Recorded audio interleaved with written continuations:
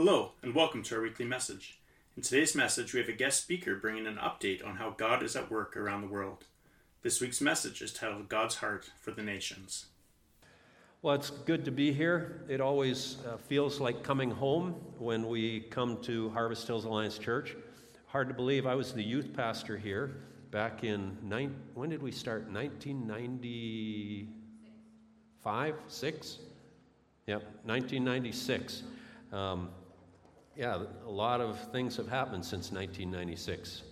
Many of you were not even a thought in 1996, but here we are. But it is great to be here, and thank you, Myron, for the opportunity. Myron and I go way back. He mentioned, we were both at the youth group at First Alliance Church back in the 1980s. And Myron and I have had friendship for many years since that time.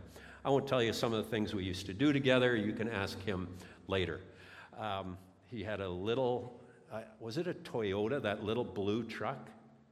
Do you remember it? Datsun. Okay, yeah, we had some fun using that truck, doing different things. Let me pray. Father, thank you for your goodness. Thank you for your faithfulness. We love you, Lord Jesus. You are worthy of our worship. And I pray that as we just share together your work, what you're doing around the world, I pray that the name of Jesus would be exalted. And it's in his name we pray. Amen.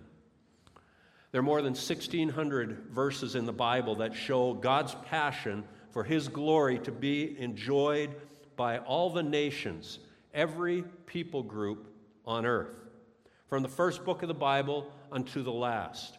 We see it in Genesis in chapter 12, verse 1 through 3. Now the Lord said to Abram, "Go from your country and your kindred and your father's house to the land that I will show you, and I will make of you a great nation, and I will bless you and make your name great, so that you will be a blessing. I will bless those who bless you, and him who dishonors you I will curse, and in you all the families of the earth shall be blessed." And we read it in Revelation, the last book of the Bible, Revelation 7, verses 9 and 10.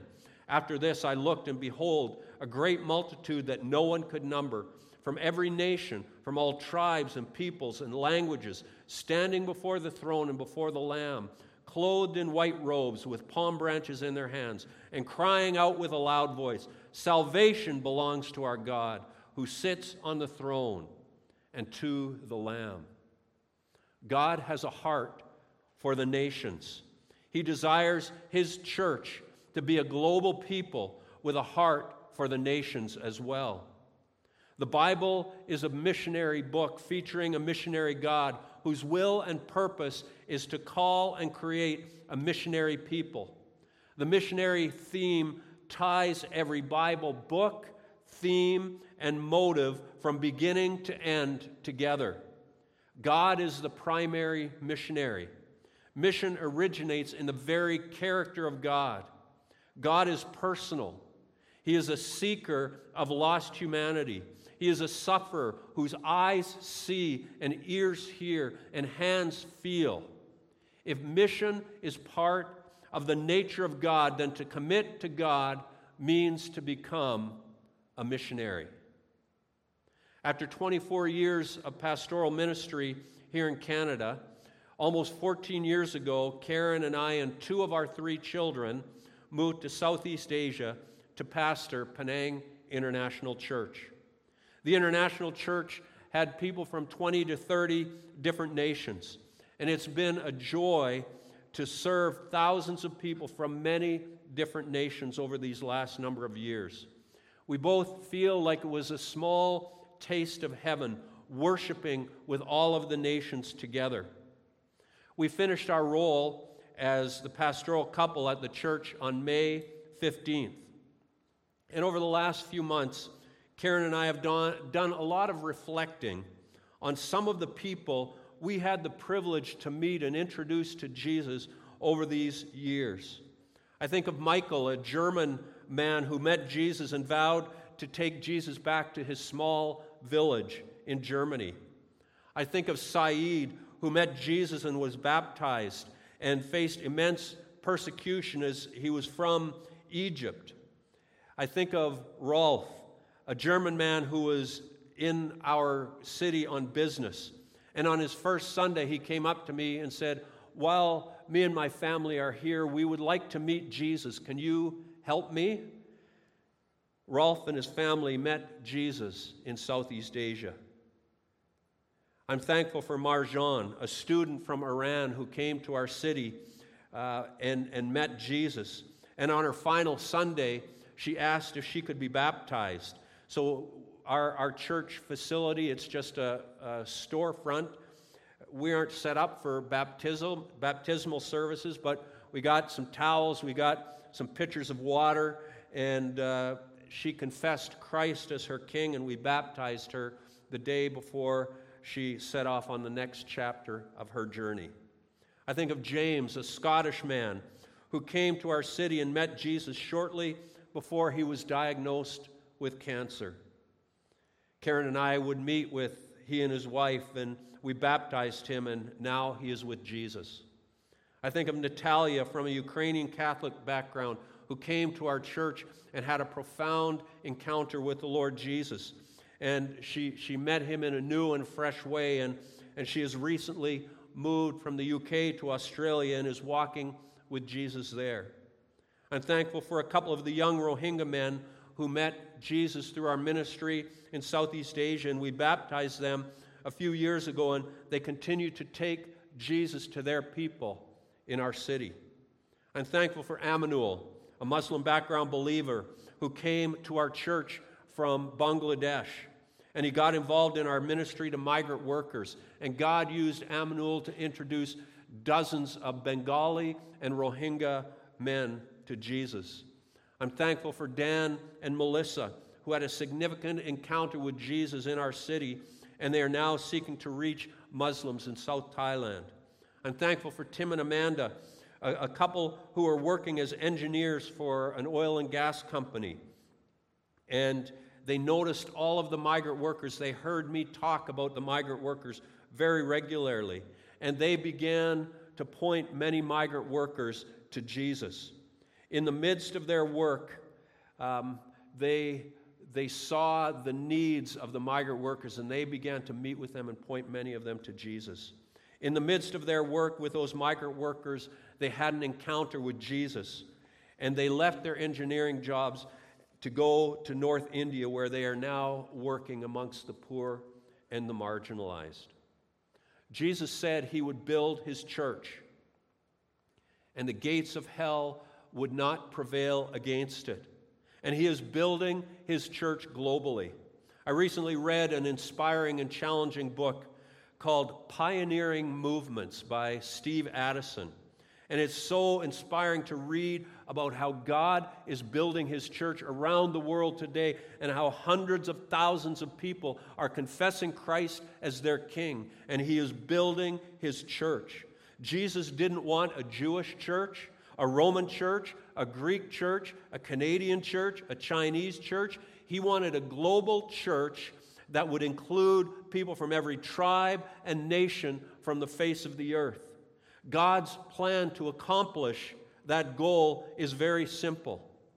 He uses ordinary people like you and me, filled with the Spirit of God, living authentic lives, loving people in Jesus' name, putting a towel around our waist, and serving people and introducing them to Jesus, one person at a time. Making disciples who love God and love our neighbors, that is the role for every follower of Christ around the world today. The only difference between you, Harvest Hills Church, and Karen and I is where God has called us. We are living and serving in Malaysia. You are here in north central Calgary and surrounding areas. We have the same calling to make disciples of all people groups. Church, we need to constantly come back to the mission Jesus has called us to, because it's easy for us to turn inward and simply be providers of religious goods and services for those of us who already know Jesus. We need to understand that mission is not something we do, it is who we are. We're all on mission with Jesus every day. That is what being the church is. Walking with Jesus on every step of our journey and introducing people to Him as we walk this earth. God Himself is the source of mission. Mission is rooted in the very nature of God. In Genesis 3, after Adam and Eve sinned, God pursued Adam. And He continues to pursue the nations today.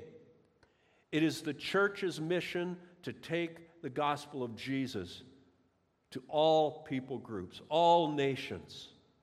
Everybody needs to hear of who Jesus is. As I mentioned, mission is not a human invention. So when we think in terms of what our mission is as His church, the first question we need to ask is, how did God do it? And the best answer to that question is found in the incarnation of Jesus. God became a human being and brought the message and ministry of God's love to all creation. Jesus was humble, not regarding equality with God something to be grasped, according to Philippians 2. He didn't come as a great military genius, but He came in peace and humility. He did not come to be a dictator demanding our allegiance, but He came as a baby. He grew up in a small town. He learned carpentry. He didn't have a great education. God became one of us. Jesus spoke simply, and yet He spoke with power and authority. He was a man of integrity. He was compassionate. He visited the sick. Jesus loved people. He cared about the outcasts and the unwanted. He loved and cared for lepers and prostitutes and invalids, the diseased, the demon-possessed, the hated tax collectors. He loved all ethnicities. He loved sinners. And Jesus always started His ministry where they were, not where He was. Jesus was never quick to condemn. The Creator of the universe has been pursuing a relationship with all of us. He's given us the example that we should follow in how we relate to people who don't yet know Him. 10 years ago, the church I pastored in Penang began a ministry to the Rohingya. A couple of years ago, the UN designated the Rohingya as the most persecuted people group in the world. I'd never heard of them until 2012. When I decided I wanted to meet some of the migrant workers that lived on our island. Near to our home, there was a shanty town of between 3,000 and 5,000 migrant workers. It's where they lived. They were cardboard and plywood shacks. It's where they lived, and so every Sunday night I would go and I would just wander around and I would look for people that I could talk to and just begin to develop relationship. On the very first night, I met many young Rohingya men, and that began a work that we are still involved in today. Let me give you just a very brief history of these people if you've never heard of them before. The Rohingya people are a distinct ethnic group in Myanmar, and they're Muslims. To be a Rohingya is to be a Muslim. That's their identity. The Rohingya people see themselves as citizens of Myanmar, with the Rohingya first coming to Myanmar around the 8th century when Islam first came into that region. Despite the history of the Rohingya having nationality and heritage within Myanmar, they're considered by the rest of the country as non-citizens living within Myanmar. The Burmese government, or the Myanmar government in 1982, brought in the Burma Citizenship Act, and the Rohingya were excluded from that act, and so they were persecuted in that country. The stipulations of the law prevented them from having any rights as citizens.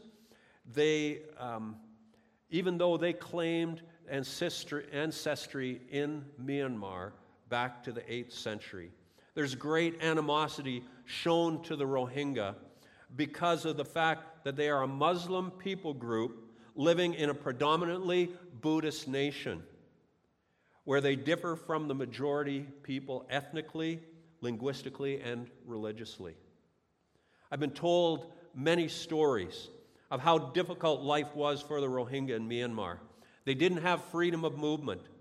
They couldn't get jobs. They needed government permission to get married. They couldn't even go visit family members in their next village without government permission.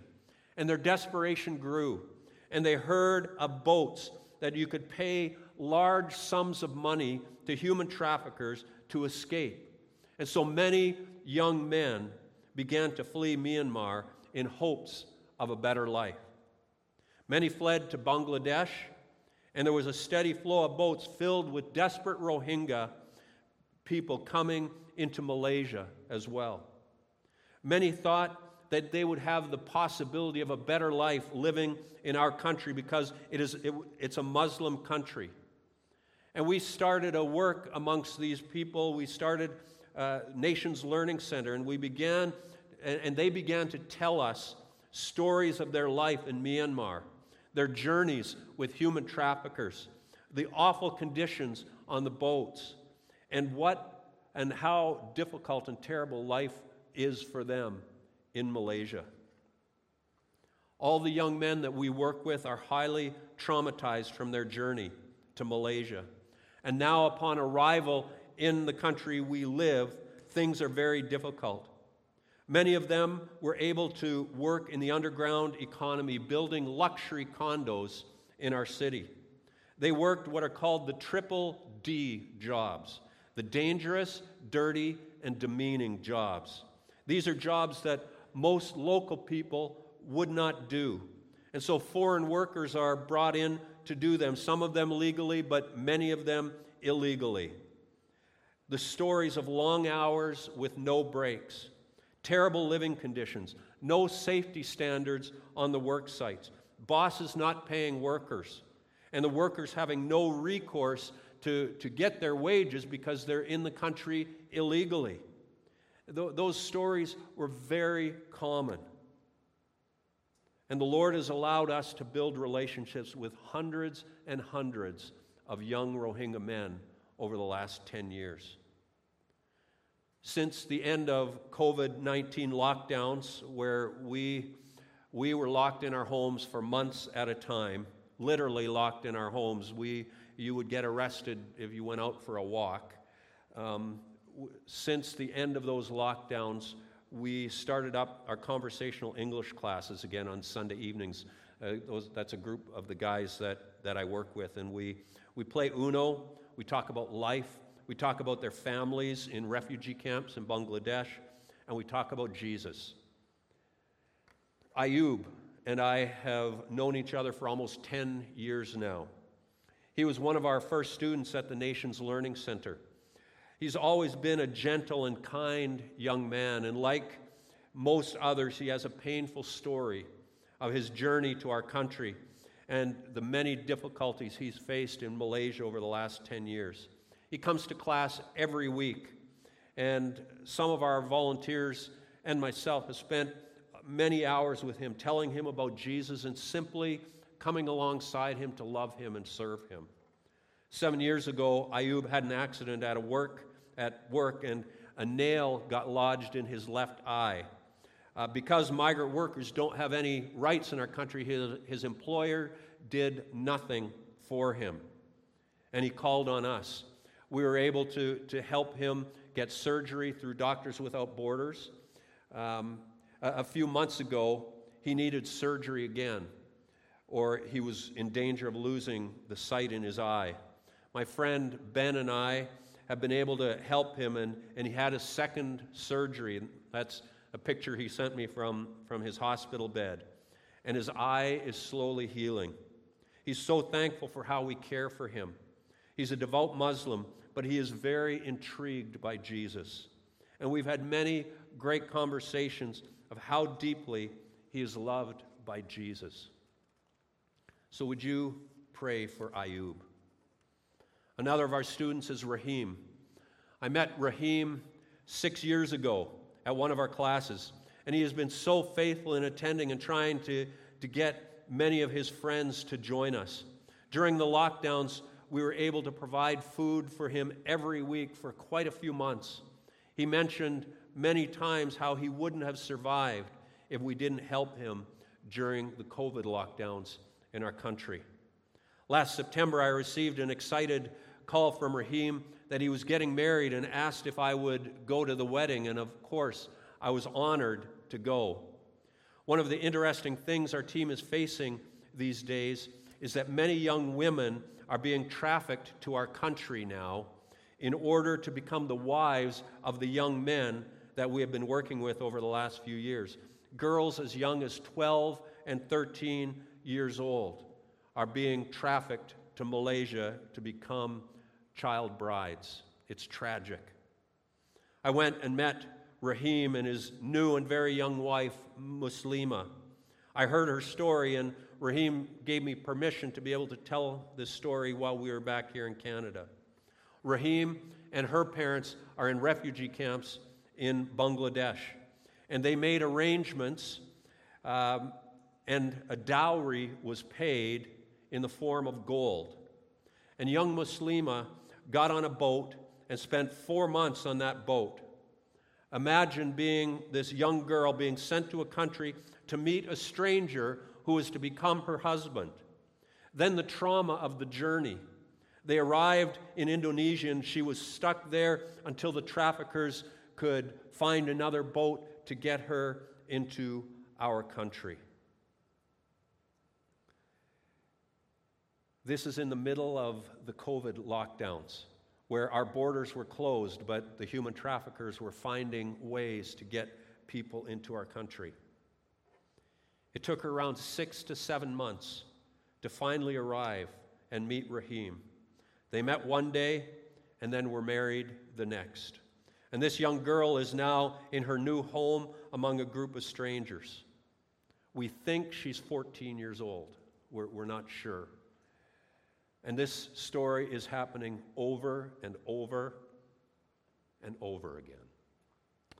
I've had numerous calls over the last 5 or 6 months asking for help, as many of these young brides who are being trafficked to our country have been caught by the police or immigration officials, and they are now in detention.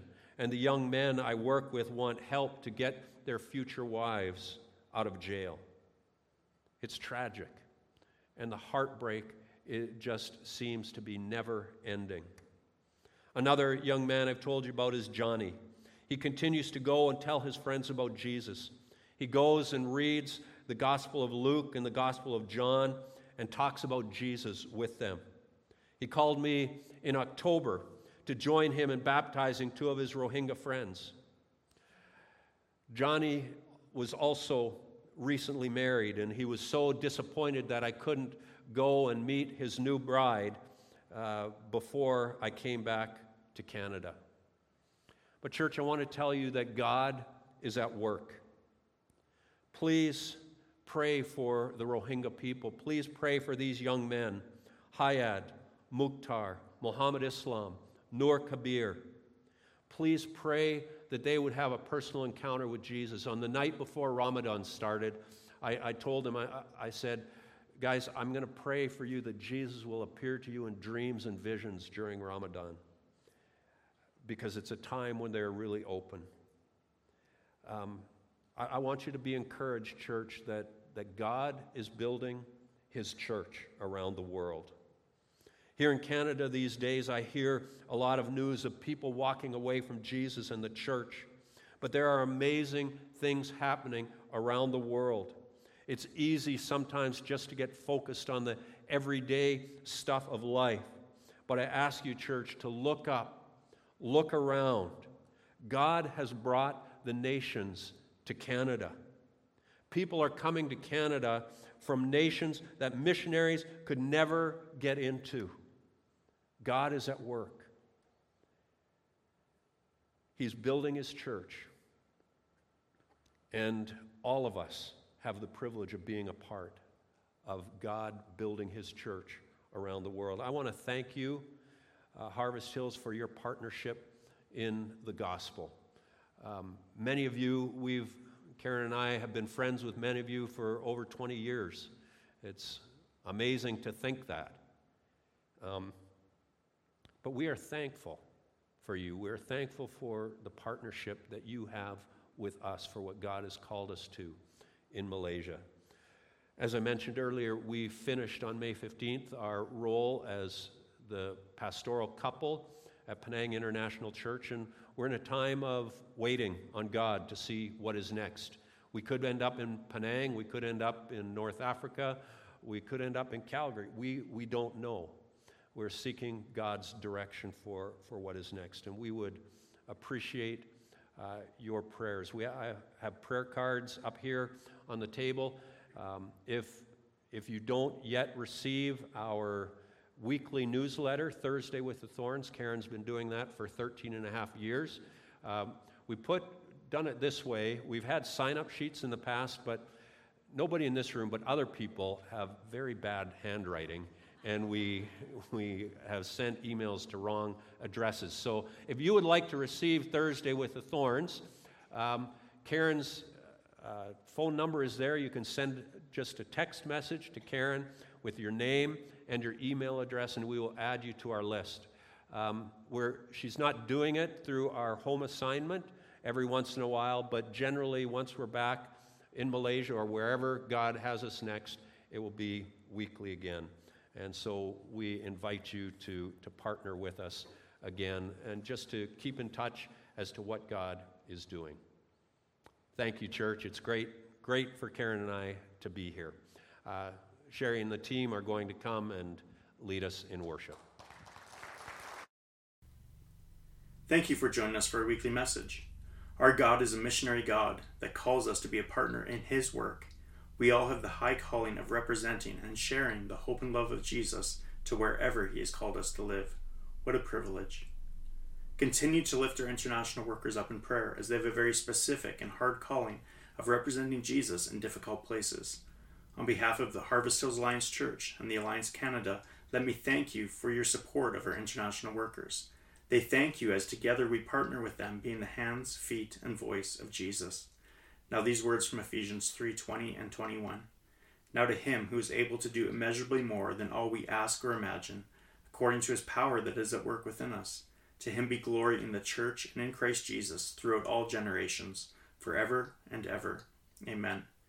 May God bless you as you go into the remainder of your day in the context that Jesus calls you to live and to serve, to be the hands, feet, and voice of Jesus.